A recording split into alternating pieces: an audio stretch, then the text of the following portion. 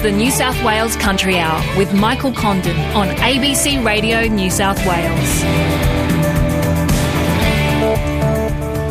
Hello again and welcome to the show. Coming up, more on the flood clean-up and another case of varroa mite. And after mass dumping of fruit in 2022, avocado growers are bracing for another year of oversupply off the back of increased production. Nearly half of all the trees planted in Australia are yet to come into full production. So this isn't a one-off, what we've just seen. It's going to continue over the next few years as we continue to increase our production up to about 170,000 tonnes, up from about 80,000 tonnes in 2021. So we're going through a massive growth phase. More on that story shortly, and we'll also have the latest on varroa mite. Also looking at water out in the far west as well. Water everywhere, so that's coming up as well. It's 6 minutes past 12 here on the Country Hour. But first up, that new case of varroa cropping up in the Hunter region. Is the eradication strategy still the main game? And also some concerns being raised by landholders in flood-affected areas like Forbes and Eugowra that the financial help that has been promised is very slow in materialising.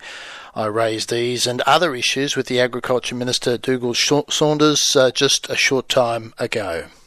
Minister Dougal Saunders joins me now. Minister, thanks for your time. Pleasure, Michael. Good to talk to you. Now, varroa first up. What's the situation with this latest outbreak? Yeah, look, well, it's not really an outbreak. I guess what we've seen is a couple of new infected premises discovered in the past couple of weeks, which it's probably not completely unexpected. It's slightly disappointing, but these are infected premises now within the current surveillance zone, the purple zone, so right next door to where our hotspots are around that sort of Hunter, Port Stephens, Newcastle area. And what it means is that there is now just an extension of those red eradication zone in those particular areas. It does show that the surveillance we're doing is working, and the surveillance basically is around making sure that the hotspot areas where we know we've had infected premises, and most of those hives have now been euthanised, we need to keep doing that surveillance around those areas, and that's the point of the surveillance zone. We'll keep doing that. We're doing that in a range of ways, including using alcohol washes, but also using miticide strips and sticky mats. So the miticide strip being put into hives, it then kills anything other than the bees that is in the hive, and that's what some of these discoveries have been, literally dead mites on sticky mats at the bottom of the hive. It shows that's working. We need to keep doing that, and we will. So you still think eradication is still on the cards? You're happy with that process there? Yeah, look, I still am, and I think, look, all the feedback we're getting from within industry, and that's both plant-based industries and apiarists, is that they're still confident this can work and that everything that can be done is being done.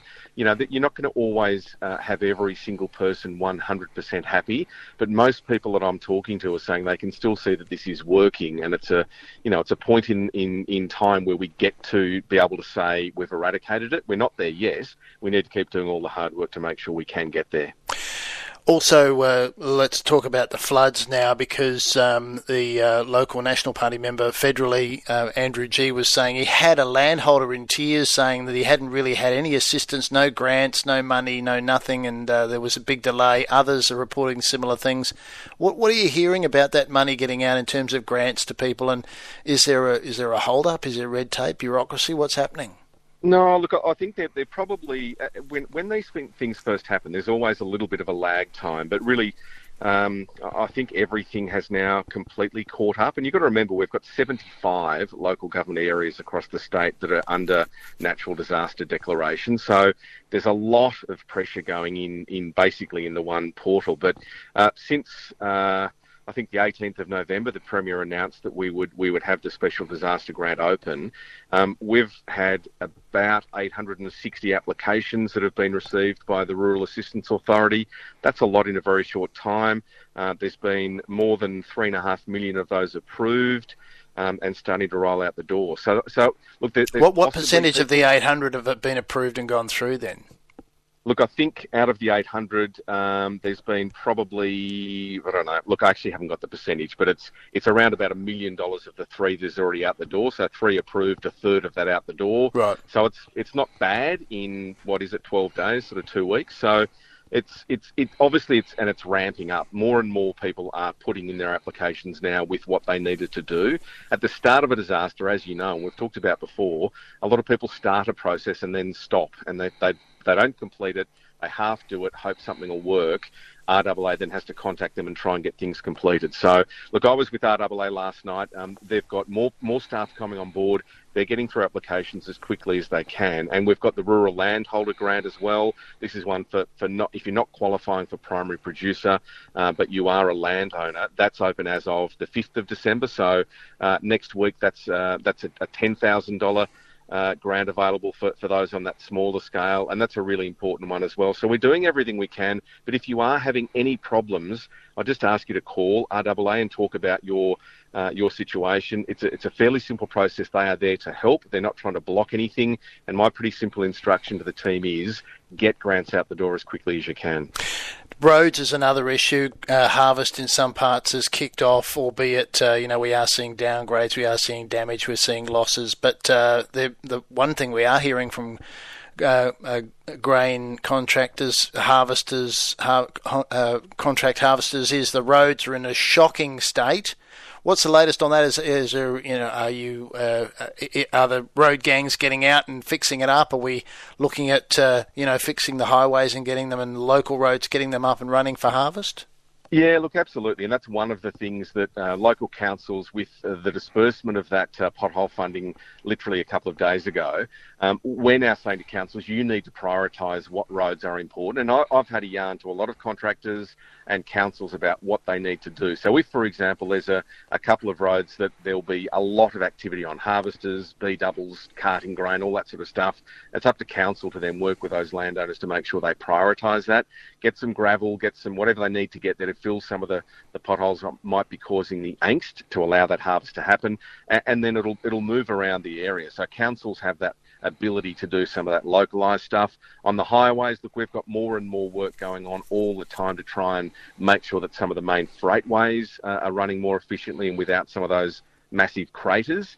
And that's a commitment from the roads, the regional roads, Minister Sam Faraway, to get cracking and do as much of that as we can. What about federal money, though? You'll need some of that for some of the national highways. Yeah, well, exactly. And look, the feds have been probably a little bit slow off the mark on some of that funding, and I think that's something they could definitely be doing. But in the meantime, we want to get things done. I'm not expecting the feds are going to suddenly tip in money for roads that we want done really quickly. So we're looking after that. That's why we've incentivised councils as well. And people are already, we've had a lot of canola across sort of the Dubbo and West area. There are still some parts that are sodden, and there's still a lot of wheat that isn't ready to come off yet. So people are getting done what they can really, really quickly. And most people, with the flood recovery stuff, just quickly again, most people that have received their approval for application are now getting on and fixing fences and all that sort of stuff. I was at Molong yesterday where, again, a huge cascade of water came through. The community's really responding well. They know we've got their back with those grants. And people are getting on with the job, which is great to see, and a bit of sunny weather helps, mate, that's for sure. Minister, thanks for your time. Always good to talk to you. Thanks, Michael. Mr. Dougal-Saunders there talking about Varroa, the roads, also flood relief, a whole range of issues there. It's 14 minutes past 12. Well, at 12:30 today, we're crossing to the cricket on the radio, but the Country Hour will continue on the digital stream and on the app. But in light of the radio switching to the cricket, we're going to have weather and markets in this part of the program up until 12:30. So right now, let's catch up with the Bureau. Stephen Stefanak's there. Good afternoon. Good afternoon, Michael. So not much happening in the weather, which is good, considering what we've seen in the last few months, really. Yeah, that's right. So we're not seeing any widespread rain across those inland parts of the state, and that's allowing those floodwaters, which are still got some major flooding, just to slowly flow and recede downstream. And so that's the good news, I guess, is that we're not expecting any sort of backup rainfall catchment-wide to reinvigorate those floodwaters. But we do have some isolated showers and thunderstorms about, and we expect some of them across the northern inland this afternoon, and they'll spread down to central parts of the state by tomorrow afternoon and evening. So it's a little bit unsettled, but these are sort of isolated and localised thunderstorms, not that widespread rain that we had the other week. Right, okay. So, and not much in it by the sound of things, but there might be some thunderstorm activity, so, you've got to throw that in the mix too. Yeah, so with the thunderstorms, we could have ice if you get caught under them. I mean, they have the potential to produce localised or isolated heavy rainfall. Just over some small patch there, could get 20 to 30 millimetres in 30 minutes, and that could cause some very localised concern, but it should be very isolated. It'd be pretty hit and miss in regards to the towns and the spacing of the towns out there in the central and the northern parts of the inland parts of the state. It's a little bit more wetter towards the coast, though. We do have some showers, particularly along the northern coast over the next couple of days. They'll see there's this low developing off the Queensland coast. It's going to mean an increase of onshore winds across that northeastern corner of the state. So they'll see some showers, nothing too significant, but we do expect wet conditions there on Thursday and Friday, and some windier conditions too up in that part of the world. Okay, and there was some talk about some rain for the Lismore region, but that seems to have backed off now. The models seem to not to be showing that now. Yeah, so that's that rain coming over on Thursday and Friday in that northeast corner there. It's mostly showery stuff, could have 20, 30 or 40 or more millimetres, but most of that is not expected to be intense or in short, heavy bursts. It'll be mostly just showers just pushing onshore for the next couple of days up there. Will be wetter than what we've seen in recent times up there, but it's not causing us enough concern. It's not of concern for riverine flooding perspective. So we're not expecting any riverine flooding to up there, but just wet. Yeah, just watch it as well. And further into the week, in the next 7 days, any sign of any rain or what sort of weather are we expecting for the next week? Well, I guess starting with the temperatures part of it, temperatures have not been too warm for this time of year, a little bit below average for parts of the state, so they expect to continue, but we do have this high currently near Victoria, and that will move over the Tasman Sea over the coming days, so we'll get some more northerly winds across the state by Saturday and Sunday, so warming up a little bit more across the weekend, particularly by Sunday in the far western parts of the state, where we might have maximum temperatures reaching the mid-30s. It'll be milder closer to the coast due to the influence of onshore winds. But the weather-wise, each and every day from Friday to Saturday, Sunday, not too much apart from that northern coast where we'll have showers. Just might see an isolated shower thunderstorm about parts of the state for the remainder of the week across the inland, particularly through to the weekend. And it's quite varied. It's looking like mostly isolated activity. Yeah. All right, Stephen. Thanks for that. Thank you, Michael. Stephen Stefanak at the Bureau there. It's coming up to 18 minutes past 12. You're listening to The Country Hour on ABC Radio New South Wales. Well, back to the latest varroa mite discoveries, and a significant breeder of queen bees has been caught up in the latest case of varroa mite in New South Wales. This latest infestation involves just one hive on a recreational beekeeper's property and is linked to previous cases, which is good news for the sector, but the red zone has been extended around that new site, which will require many more beekeepers to euthanase their hives. Cole Wilson is one of them. He's a commercial beekeeper who was involved in selling queen bees around the country. He told David Claughton that the latest case will exacerbate the shortage of queens around the country. Yeah, well, with that particular case, yes, it's only one hive which a recreational beekeeper had. But the implication with that, once you find one, they create another 10-kilometre zone around it. So anybody who falls within that 10-kilometre red zone, then the bees in that area will be euthanised. And how many people would be caught up? How many bees might be affected by that? I'm not sure. The other, there was one last week, and once they put the zone around that took in, I think, about another 600 hives. This one, I'm not sure the numbers at this stage because it was only yesterday. So I don't know how many hives that'll end up taking into that zone. And would all those hives have to be euthanized or cleaned or destroyed? Or Yeah. In the red zone, yes. Just in case there's a possibility that mites within that zone. Right. And what impact do you think that will have on beekeepers and on the people that rely on their services in that area?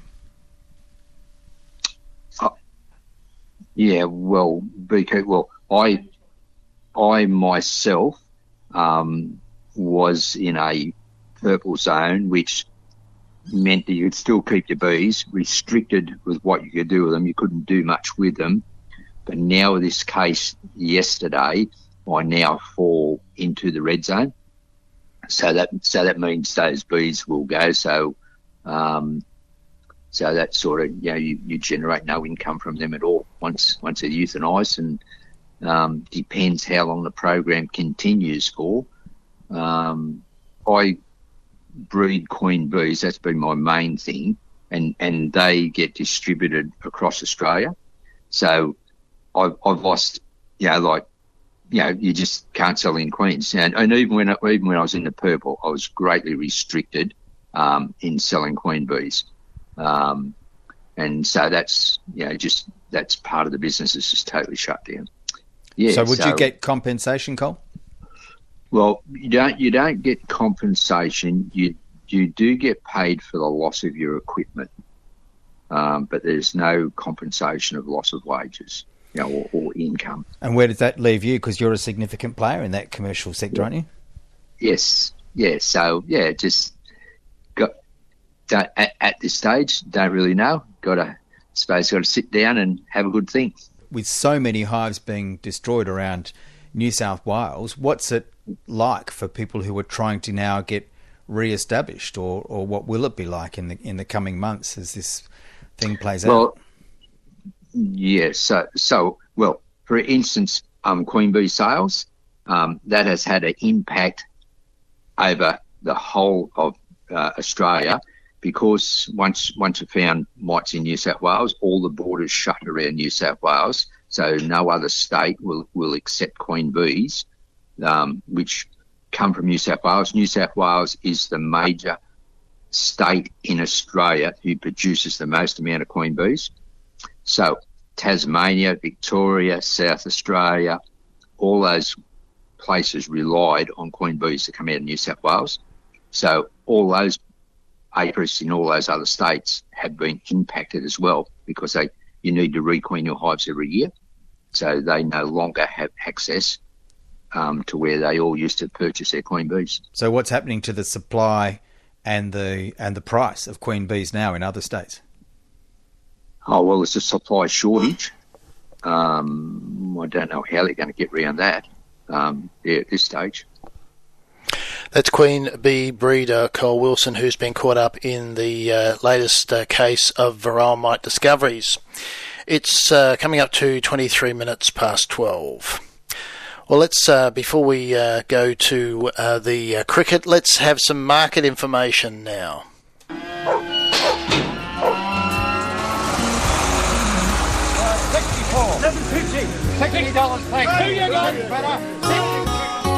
First up, let's go to Casino Cattle and Doug Robson. Numbers lifted by 200 for yarding of 1,284 head.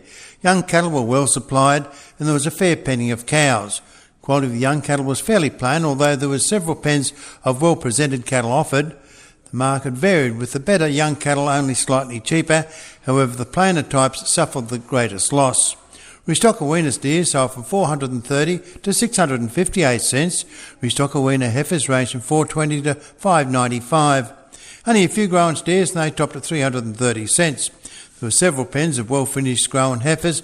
They ranged from 313 to 350 cents. Cow market was 5 to 10 cents cheaper, although the better heavier cows were less affected. Light two-score cows sold from 210 to 240, three-score medium weights averaged 289, and heavy cows sold from 280 to 322 cents. Doug Robson at Casino. Let's go to Carcoar Sheep and Lambs and Stephen Adams. Good afternoon. Carcoar penned 6,900 sheep and lambs, a decrease of 2,200 on last sale, with a plainer offering of 5,000 lambs. Heavy lambs sold mostly to a firm trend to top at $290. The trade lambs cheaper. The regular buyers attended, with some restock competition on odd pens of crossbred ewes. Light restocker lambs $17 to $75 and merinos to $70. Light processing lambs 138 to 145, with restock of Dorpus to 110. Trade lambs made 134 to 160, heavy trades to 178 and merinos to 144. Heavy lambs 190 to 220 and lambs over 30 kilos carcass weight 220 to 279. Hogget numbers increased with heavy drafts to 140, the light pens to 95. New season lambs to process 162 and 115 to the paddock. Used to cheaper trends, light pens 43 to 73, medium weight 60 to 95, with heavy crossbreds 128 to process and 131 back to the paddock. Merino weathers 94 to 121 and rams to 42. Stephen Adams, MLA at Carcoar. Let's go to Yass Sheep and Lambs. Graham Richard. Good afternoon. Numbers lifted to 15,000. 12,000 were new season lambs. The quality remains mixed with plenty of store lambs under 40 kilos live, good runs of trade weights and a few heavy and extra heavy lines. With the early report, all that's been sold are the larger drafts of store lambs and mutton. The market is selling to a much cheaper trend of $30 to $50 a head for the mutton and hoggets. Store lambs were back 26 and sold from 80 to 116. Heavy hoggets 70 to 135. Medium weight ewes 49 to 98. Heavy crossbred ewes 88 to 109, and the best merinos reached 105. There's still the good trade and heavy lambs to sell, and this has been Graham Richard at Yass. And the no Cowra sheep and lamb market for today because it's too early in the sale to report on that. But let's go to Moss Vale Cattle now. Let's get the latest from Dave Kent. Good afternoon.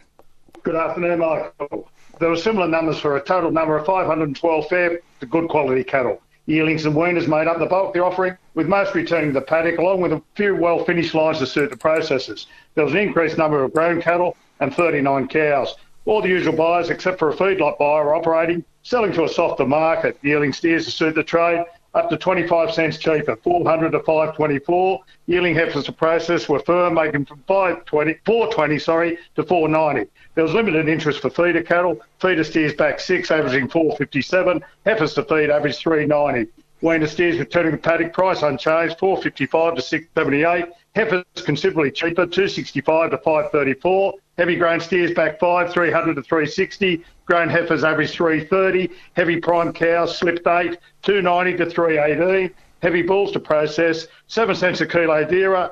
This is Dave Kent at Moss Vale for MLA. Thanks, Dave, and that's the market information for today, as of course we're heading to the cricket. But before we do that, there's been mass dumping of fruit in 2022. Avocado growers are bracing for another year of oversupply on the back of increased production. There are 4 million trees in the ground compared to 1.5 million 10 years ago. And we're hearing from Avocados Australia Chief Executive John Tyas that it's been a pretty tough road for avocado growers.